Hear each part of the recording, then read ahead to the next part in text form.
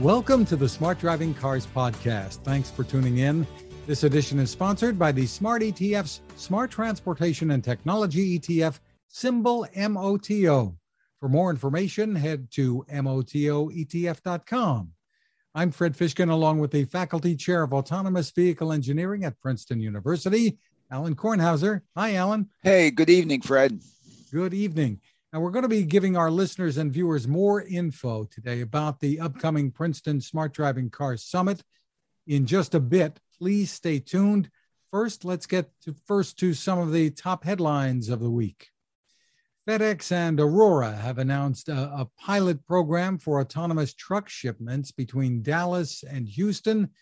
The truck manufacturer, I think it's pronounced PACCAR, perhaps, P-A-C-C-A-R, is taking part as well. And Chris Urbanson is known for doing things pretty responsibly, I think, right, Alan? Oh, of course, yes, and I think this is a big move by him, and for the whole process of bringing advanced technology to driving and assisting drivers in large motor carriers, Class 8s, and so on. And I think this is a very responsible place to do it. It's intrastate.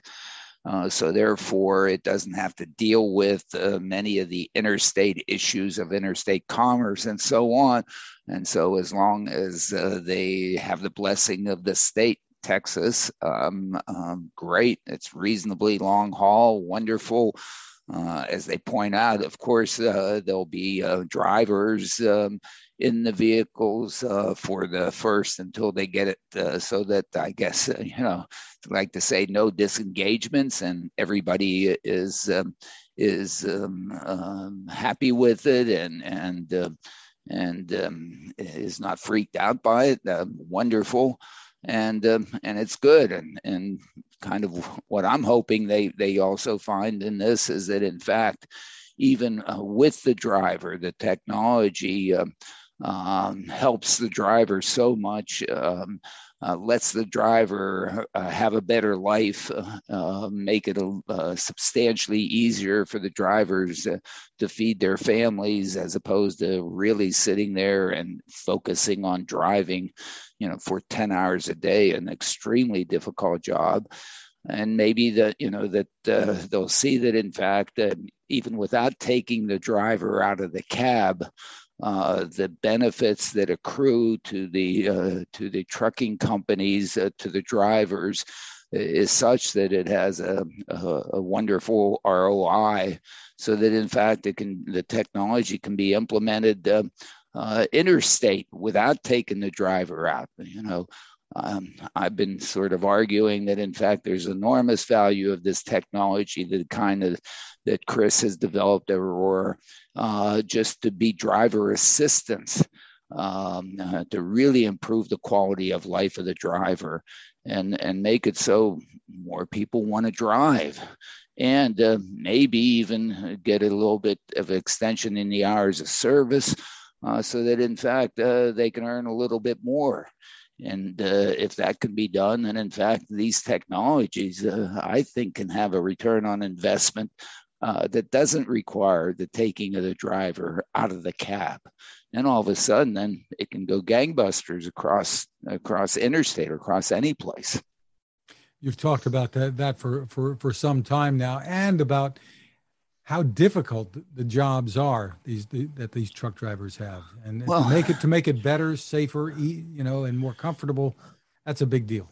That's a big deal. And, in the data that I've been able to scratch around and get in past years with my students, and is that, the liability exposure of a Class 8 is something close, approaching $20,000 per year per Class 8.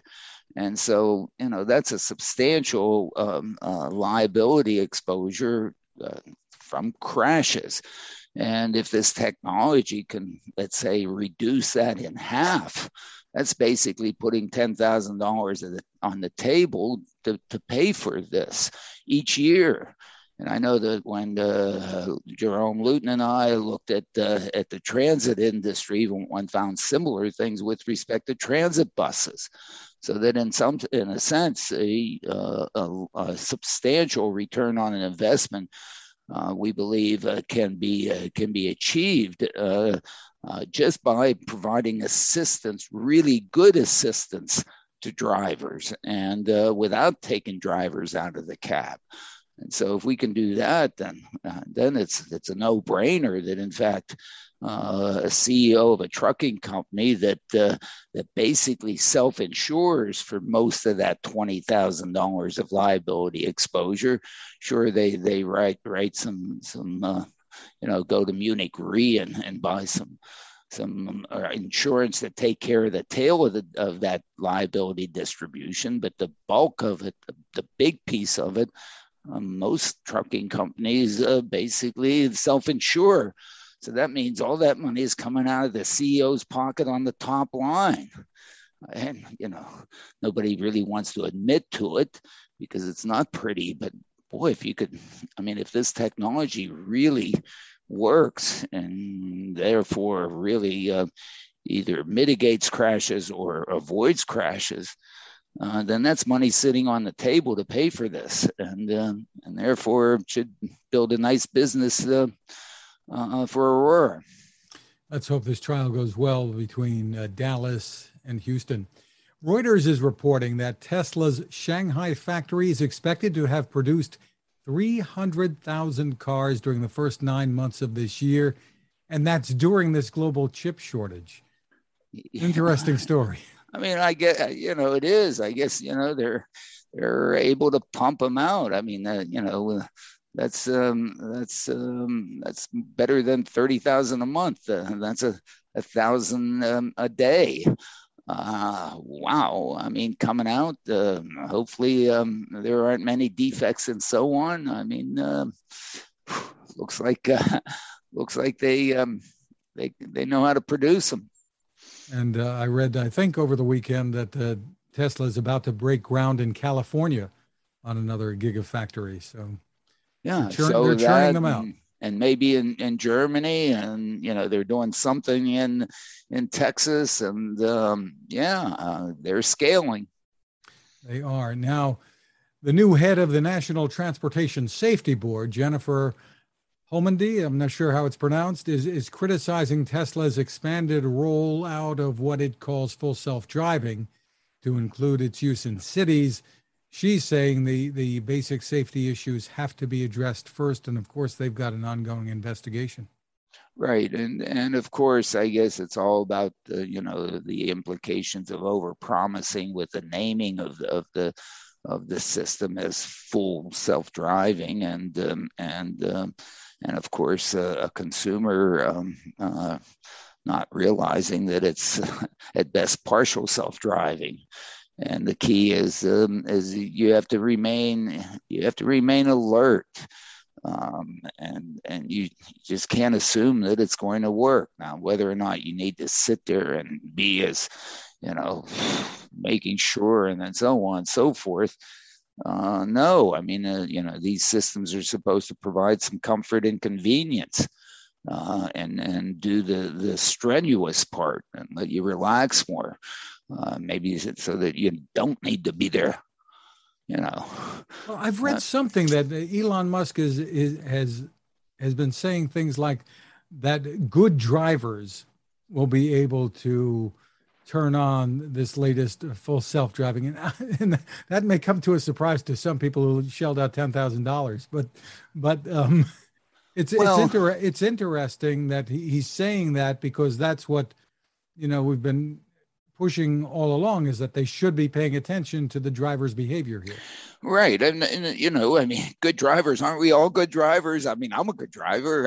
You ask me, hey, I'm a great driver. You ask 80% of the people are going to say they're better than average drivers. Of course. But they know, with the computers in these vehicles, that's right. That's right. He knows. He can set the standard. He can turn it off. He can say, before it's turned on again, bring a note from your mother. Go sit in the corner and put on a dunce cap. He can do that. And in fact, instead of charging up front for the darn thing, if he charges on a per use or as you use, then if you abuse, you don't get to use. Doesn't get to charge you. But at least it's a fair deal. And it would be nice if he did that, because he knows. And if you misbehave, then what else? You have to. There's a penalty for misbehaving, I guess. You get the toy taken away. And so, therefore, GM has been doing that with Cruise in a sense too. It's Super Cruise. Well, they've been doing that with their system, because they sit there and do eye tracking. But in fact, he has more than eye tracking data. He has behavioral data as to how the person's driving, where they're turning it on, what they're doing, and whatever, and so on and so forth in situations. Whether or not they're, grabbing control of the darn thing when they're warned to or not, or wrong, he knows. I mean, that system is there continuously grabbing data. Now, whether or not it saves it all, or it says, hey, you're a good driver, forget about it. We're going to, we're just going to loop it when you're a bad driver and save that piece. Or how they're doing it. There are various ways that one could do this, but and guess what? He can over the air update the darn thing. But it seems as if the message is improving, but he has the ability. He has it, and he knows in all these crashes.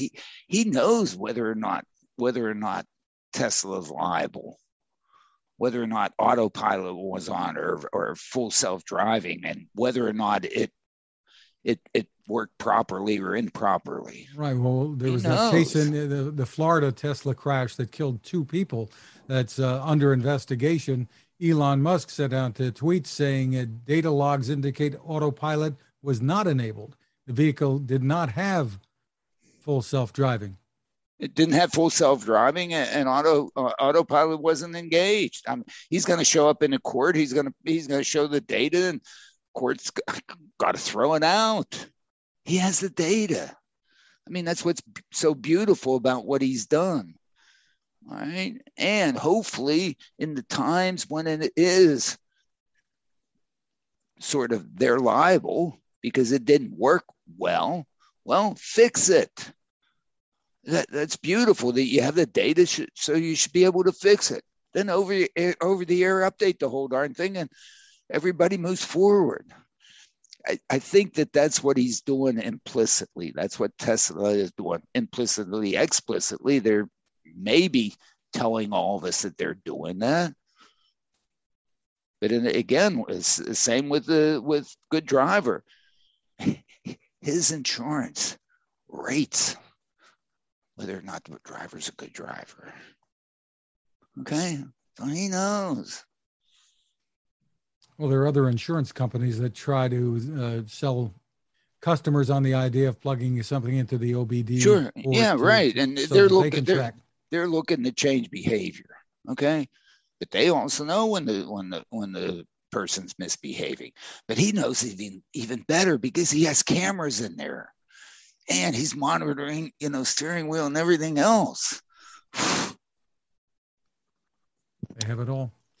I don't know. Yeah. Seems to me, it's not, of course. I mean, well, for him to say right away with an investigation here, hey, we know this wasn't on and they didn't have this. So yeah, obviously the data is there.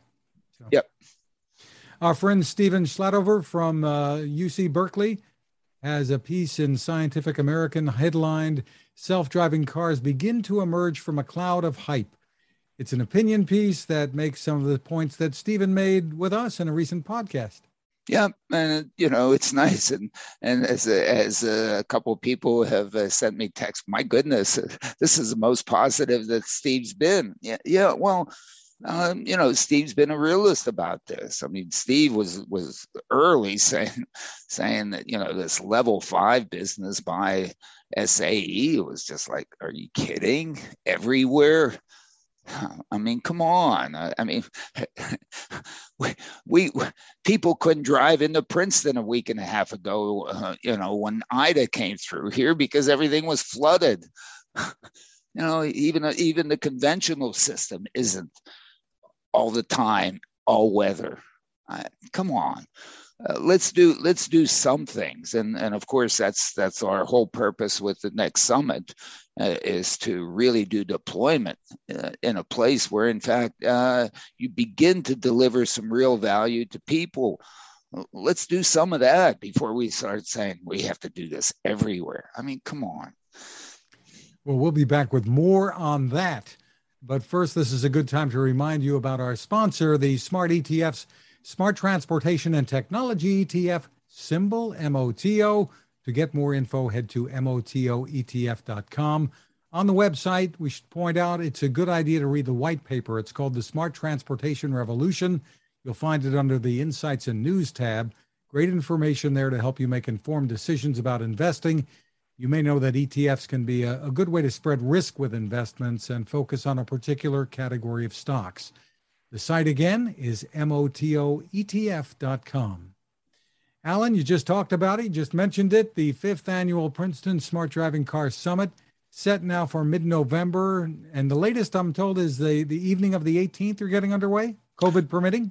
COVID permitting, of course, everything is COVID permitting. I mean, all things could be shut down, immediately. But it looks like we're going to do it. We're going to do it in person, and we're going to do it. Why? Because we have a window of opportunity, I believe, to actually do some serious advancements towards what we've been building up to, with what the 4th summit focused on setting up, which is doing a deployment, and a deployment that would start in a very constrained operational design domain, but with every opportunity to expand and expand throughout New Jersey, throughout the Northeast, throughout the United States. I mean, we still need to get started, but the important element of doing in Trenton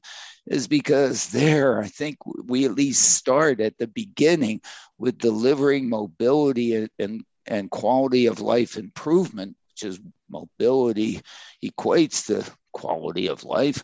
Those that have it, mobility, tend to have pretty good quality of life. Those that don't tend to not. And so, to provide really what all this technology is really supposed to do, it's not supposed to be able to say, hey, look, Mom, no hands. It's really supposed to deliver value, deliver mobility, and to start someplace where that mobility is being offered to not somebody who has more mobility than they know what to do with, but in places where, my goodness, the mobility that they have available to them is not all that good. And so, unfortunately, Trenton, 70% of the households have one or fewer cars. And my goodness, that is a lot of folks that could really benefit if, in fact, it was much easier, much cheaper, much better for them to be able to have mobility, the kind of mobility you and I enjoy, Fred. I want to go someplace. I hop in my car and I go. I mean, anytime, almost anywhere. Well, we're not going to try to go anywhere. We're going to try to at least do that within the confines of Trenton. It's not very big. It's 8 square miles. And in fact, what's kind of nice about it is it doesn't have big, broad avenues that people go, 40, speed limit's 45 and people do 60 and 70. 25 miles an hour is just fine. Thank you.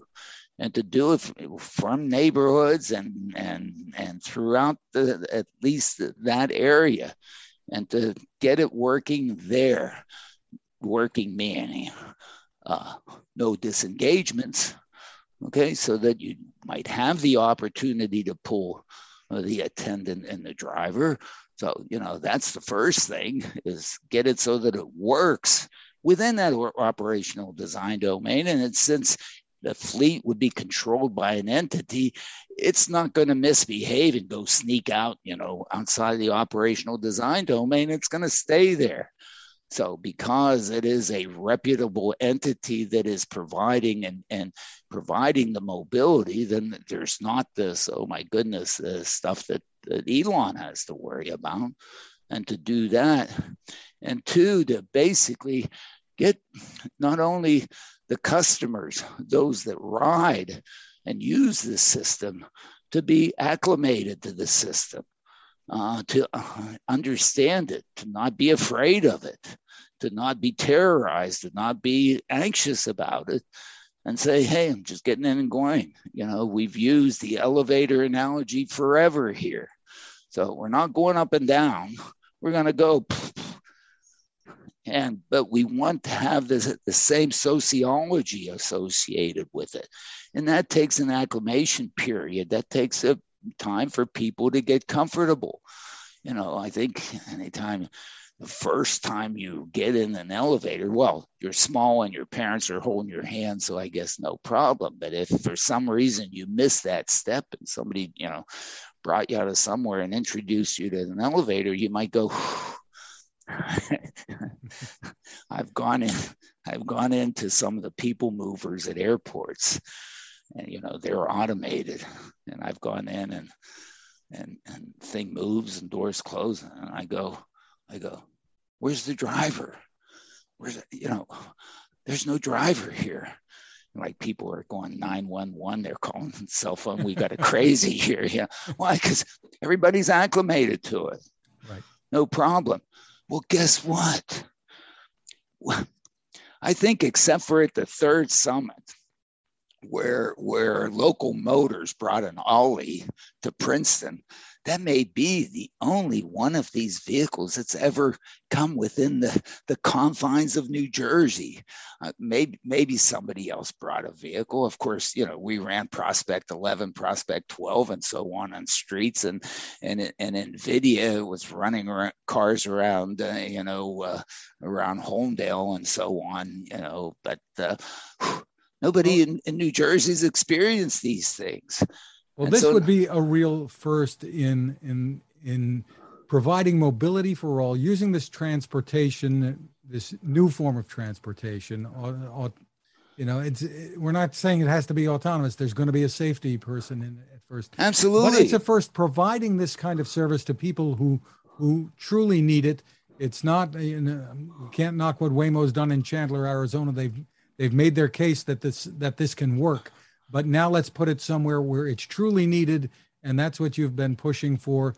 That's where there's been progress. We can't name names yet, I don't think, but there are some substantially big companies interested. Yeah, we have big players. We have at least several of the big players interested. Okay, why? Because in fact, yes, they also see. It's not just testing to see whether or not the technology works. It's also doing the deployment to get the sociology to work, and that sociology to work not where folks have, so many mobility options. This is one of a bunch, and my goodness, whether or not, for it to really be better than what they have, this thing better be really good. And what are they they're gonna, I don't know, sometimes use it, sometimes whatever. But in Trenton, there is lots of folks who, in fact, this is a big improvement in the mobility operation. And the issue is now, can we get the sociology right so that they're then comfortable in using it and willing to use it, and not only willing to use it, cherish it, protect it, think it of as theirs. And for appreciate it. For those outside of the area who may wonder that, why should I care about Trenton? This is an example that could be replicated all over. Absolutely. So Scranton, Pennsylvania. the president's hometown. Okay. The auto ownership statistics for Scranton aren't all that much better than Trenton. So if it works in Trenton, you can take it to Scranton. And why, Scranton? Well, since Pittsburgh started it, Uber and Lyft, when they started, and their concept was, and in Pittsburgh, in where I grew up in Crafton and so on. Well, we didn't have a car. That was centuries ago. Okay, but hey, still people don't have cars. And what about mobility for them?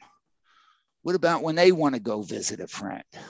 What about if they have to go get a quart of milk now? What if they want to go to synagogue?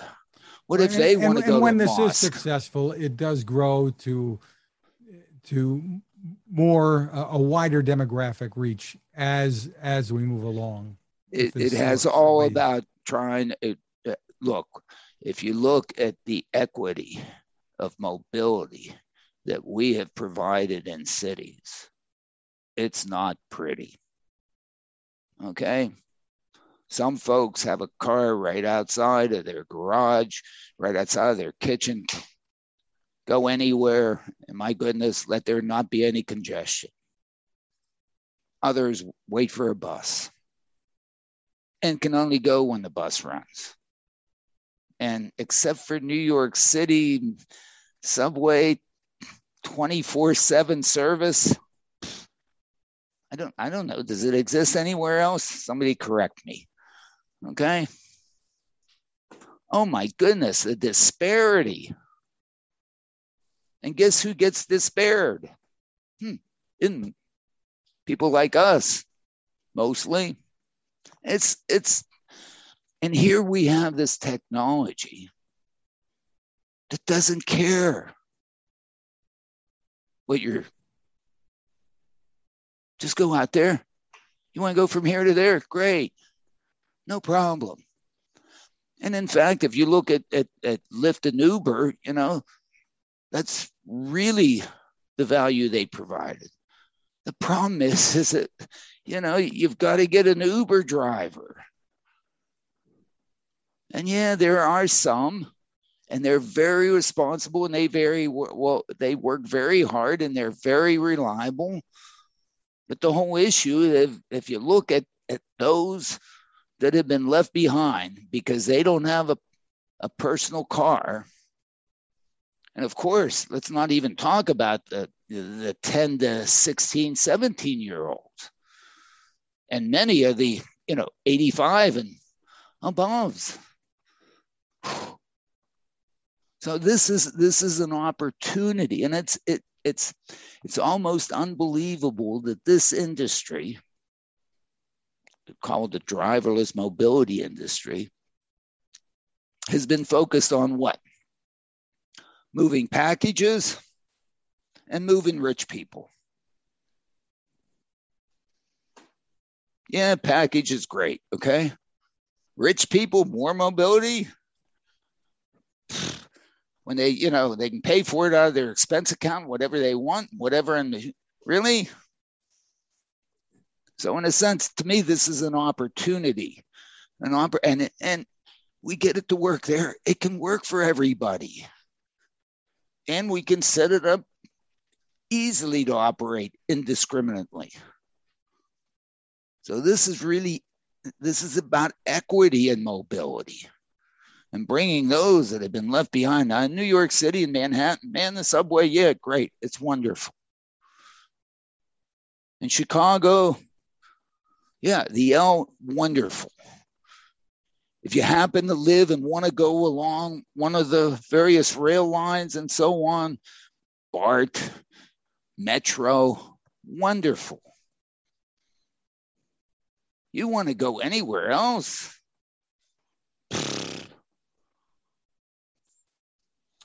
Well, I don't know. This will hopefully change what the picture looks like. Again, the summit is scheduled to begin the evening of the 18th in Princeton and continue on the 19th and the 20th. So that's a Thursday night, Friday, and Saturday. For more info, the best place to go is going to be smartdrivingcar.com. Right, and Friday and Friday and Saturday we're going to hold it in Trenton, and we're going to invite all the Trentonians and residents of Trenton to come. And this isn't for a bunch of techno jerks or whatever, or investor whatever, or Wall Street whatever, or so on. This is for the people, the customers, to come and get their first glimpse, one, and two, to say, what's mobility would you like to have? Because if you look at this technology, we can design your operational design domain to easily serve them and to take them to where they want to go, and to have the things sitting around and available to when they want to go. Why not? Why not at least do one of these? Sure, you can do your Chandlers. Sure, you can do your San Franciscos. Sure, you can do your Mountain Views. Sure, you can do, your LAs. Are you going to do Watts? They are going to do Las Vegas. It's another do Las Vegas too. Right. I mean, sure, whatever. Right. I mean, we tried to do other headlines we tried to do PRT in Las Vegas in 1975, and what rude awakening did we get there? Oh my goodness! The last thing a casino operator wants is good mobility. Because once the casino operator has you in there, they don't want you going anywhere else until they have it all. No clocks, right? No clocks, no getting out. Whoa. Well, Motional is expanding its footprint in Las Vegas. Yeah, they are. For commercial robotaxi deployment in 2023. So people will be able to get around. Right. And it's good. But again, the demographic, it's fine to do it for that demographic, and great, wonderful. But in a sense, boy, also that demographic is not easy to serve. Boy, are they demanding. And you better be good. You highlight in the latest newsletter a study done for the Greater Pittsburgh Chamber of Commerce that talks about the economic benefit to regions that are able to build out and welcome autonomous mobile systems. And the numbers look terrific. As far as the economic benefits. Of course, and of course, I want the legislators and the governor's office and everyone here in New Jersey to read that, because to say, look, we welcome this, we create it, we have it happen in Trenton. It then expands throughout Mercer County, even comes to Princeton, even comes to the bubble. Oh my goodness! And then gets replicated, Newark, Camden, New Brunswick, Perth Amboy, your hometown. Why not? Sure. But what it does as these companies come in and start building these systems out, there are going to be more jobs here too. Absolutely. Even if you don't have drivers in the vehicles. Oh, but look, who are you? Hey, one, you provide mobility to people who haven't had it. So it's in fact new mobility. The trains are still going to run on the Northeast Corridor. Okay. We're still going to have train operators on that. Whether or not we run all the New Jersey Transit buses or not, maybe not, or we'll run more buses in places where the buses are appropriate, as opposed to putting buses as sort of,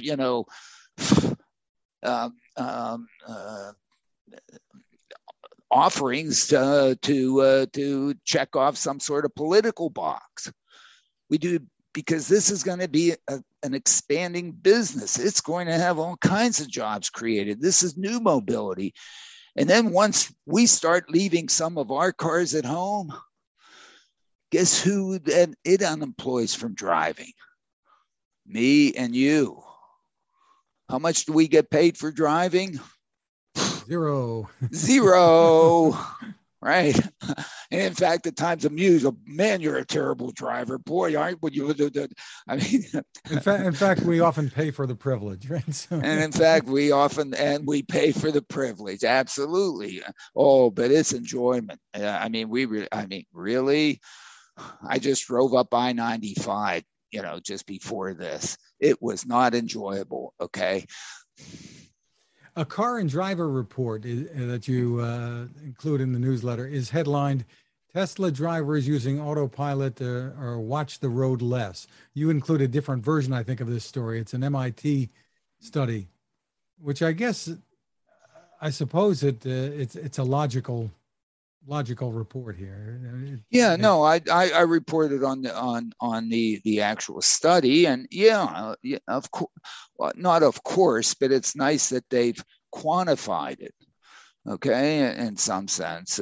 So that's kind of good. So what you have is sort of on the input side, you have the technology, whether it's on or off. On the output side, you have how much people, whether or not they still pay close attention and with respect to gazes. But that's an intermediate question. The real question is, are these systems safer or not? Okay. Does it improve? Say, maybe I don't need to pay as close attention if this is on and it's working. Maybe they work well enough to do that. Maybe also I'm then more relaxed. Because if you then look at crashes, I guess I tend to argue that 90% of the crashes are due to driver misbehavior, or driver misbehavior plays a role. I guess some people might interpret a report like this as saying you're encouraging the systems encourage misbehavior, which I guess would be a way of twisting it. Right. It doesn't necessarily. Well, I don't know. Maybe it does. And if it does, then okay. But maybe that's not misbehavior. What kind of misbehavior are we talking about? We're talking about. I don't know whether or not the testing. We're talking about people having, too many alcoholic and beverages. We're talking about people. But if a system is like GM's Super Cruise that is watching you to make sure that you're attentive while it's on and doing its thing, keeping you within the lane and regulating the safety, that's a good thing. It is a good thing. That is a good thing. But in fact, maybe it's even better if you're less attentive, because then you're more relaxed and you're better able to deal and feel and sense upcoming situations. Don't know. Okay, because what this thing really should be is that the input, use and non-use, should be the input side. And the output side is the whole thing safer or not? Or are that subsystem safer or not? Have they crashed more or less? Have the crashes been more or less severe? Now, we really don't have enough data to see that yet. But at some point, we will. Or doesn't it really matter? It's interesting. But the systems that are in there now, as we've talked about essentially from the beginning, they're in there for comfort and convenience of the driver. Why? Because it is really stressful. So I just drove from Middleton, Delaware to Princeton. Okay? Part of that was up I-95 through Philadelphia. And I was there in my car that also has some of these gizmos. And I think I needed some more help. And if even that help would have let me relax more, I don't know. I didn't crash. But again, over the long run, how many times could I do them? So, I think it's nice research. It's nice what they've done, but they've taken it to an intermediate point. It needs to be, because the issue is safer or not less safe. Okay. And it's certainly not obvious. And I think Elon's been arguing that autopilot statistics indicate that it's safer. Now, the problem is that you're not comparing apples with apples. You're comparing apples and oranges. When do you use autopilot? You probably tend to use it more when everything's kind of nice weather, and when it's not nice weather, then you're not using it, and so on and so forth. So therefore, probably, just because the natural conditions of the probability of a crash anyway, in the times when you use it, is substantially less than the probability of a crash when you're not using it. Of course, that biases the whole thing. So what is required is for really to take subsets of the Tesla data that really compare apples and apples, stretches of road under the same weather conditions, taken in all sorts of different places. And I suspect that Tesla is accumulating enough data such that one can begin to really do that. In other words, the input side is use and not use, and the output side is, did it crash or didn't it crash? And the intensity of the crash, with everything else being held constant, similar, to avoid this sort of internal bias, because the data set, one's an apple and the other one's an orange. We can't tell anything, I think. Well, if he would like somebody who's independent to look at the data, I think I've offered to do that, and if he doesn't like all my credentials in data science, all my colleagues in Orphe at Princeton, we'll put a team together, and you'll get, I think we can do it. Okay. Finally, from the Oops department, Alan, a Reuters report headlined, GM invests in Oculii, a radar software maker for self-driving cars. They have an accompanying photo of the CEO of Oculii. But you point out in the newsletter, he's standing in front of an Audi. I remember once I sent a proposal to do some really great stuff for UPS, and I sent it FedEx. Guess what? I'm persona non grata at UPS. Oh, well, whatever. Life's too short. I did okay anyway. we all, yes, you did. And we all do make mistakes. If that's the worst mistake they make, they're okay. Well, hey, absolutely. We want to remind our audience again about the 5th annual Princeton Smart Driving Car Summit, November 18th, and you want to go to smartdrivingcar.com for more info. Yeah. Thank you to our sponsor, the Smart ETF's Smart Transportation and Technology ETF. The ticker symbol for the ETF is MOTO, and more info is available at motoetf.com. You can find us, once again, at smartdrivingcar.com, on Anchor FM, Spotify, TuneIn, Apple, Google, Spreaker, SoundCloud, wherever you get podcasts. Your smart speaker can play us too. You can find my tech reports at techstination.com. I'm Fred Fishkin along with Alan Kornhauser. Thank you for listening or watching, and please stay safe. And stay safe. And again, one more plug on the summit. It is in less than 2 months. It's a go, and we look to really have excellent discussions, as well as exhibitions and demonstrations. And it's going to be open to the public. It's free to everybody. Some sessions are going to require registration because of limit in the number of seats that we have available. But the others, the demonstrations, we hope to have them broadly available for anyone to come. The objective is for us to also learn from the people as to what mobility they would like. Again, we are at the very beginning of this. We can still develop it and target it correctly, especially to deal with the equity aspect of mobility. That's the fundamental focus, and we encourage any of you who want information, want to participate, and so on, contact us, and we want you with us. This hasn't been the focus of. I don't think it's been the real focus of any of these technology conferences. It's always been about the gizmos. It's always been about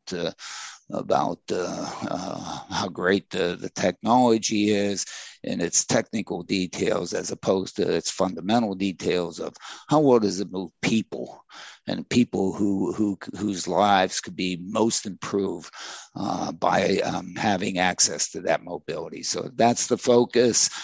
We have support from this all up and down the line here in New Jersey, from the governor's office through the New Jersey Department of Transportation, certainly the mayor's office in Trenton, and so on. Please come and help us make this a roaring success to bring mobility to the folks who could really benefit from this. Join us, smartdrivingcar.com.